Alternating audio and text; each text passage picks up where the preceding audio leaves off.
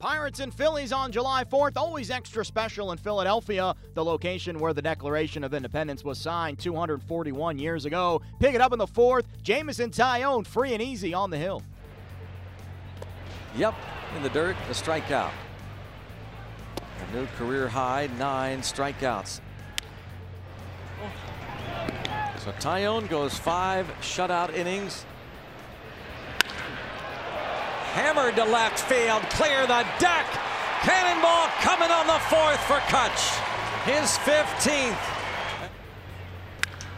Drive to left field. It's a 2-homer game.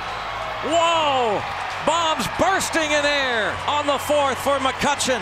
Andrew McCutchen homers in consecutive at-bats, gives the Pirates a 3-0 lead on the 4th of July. Here it is. And strike 3 call. Looked at a fastball at 100 miles an hour.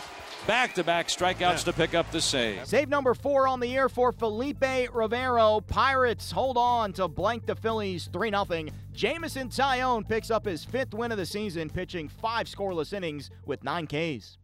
Andrew McCutchen belted 2 homers as the reigning National League Player of the Month for June continues to rake. Here's McCutchen after the win. It's good. We needed that.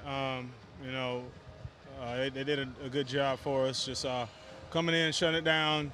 Casio stepping up, picking it up for us, and then of course with Hudson, what he did, and Rivero being Rivero was pretty much untouchable, and it kept us in the game, man. It was awesome. It's awesome. It just shows you his grit.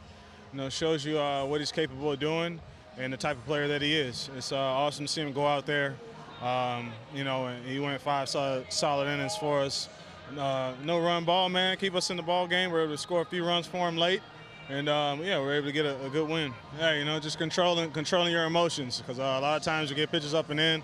Sometimes you can feel like you need to overswing because you want to hit a 500-foot homer. But I've played long enough to where I know I need to just stay within myself. And I was able to do that and deposit it outside left field. The Pirates look to make it 2 straight over the Phils Wednesday with Garrett Cole on the mound.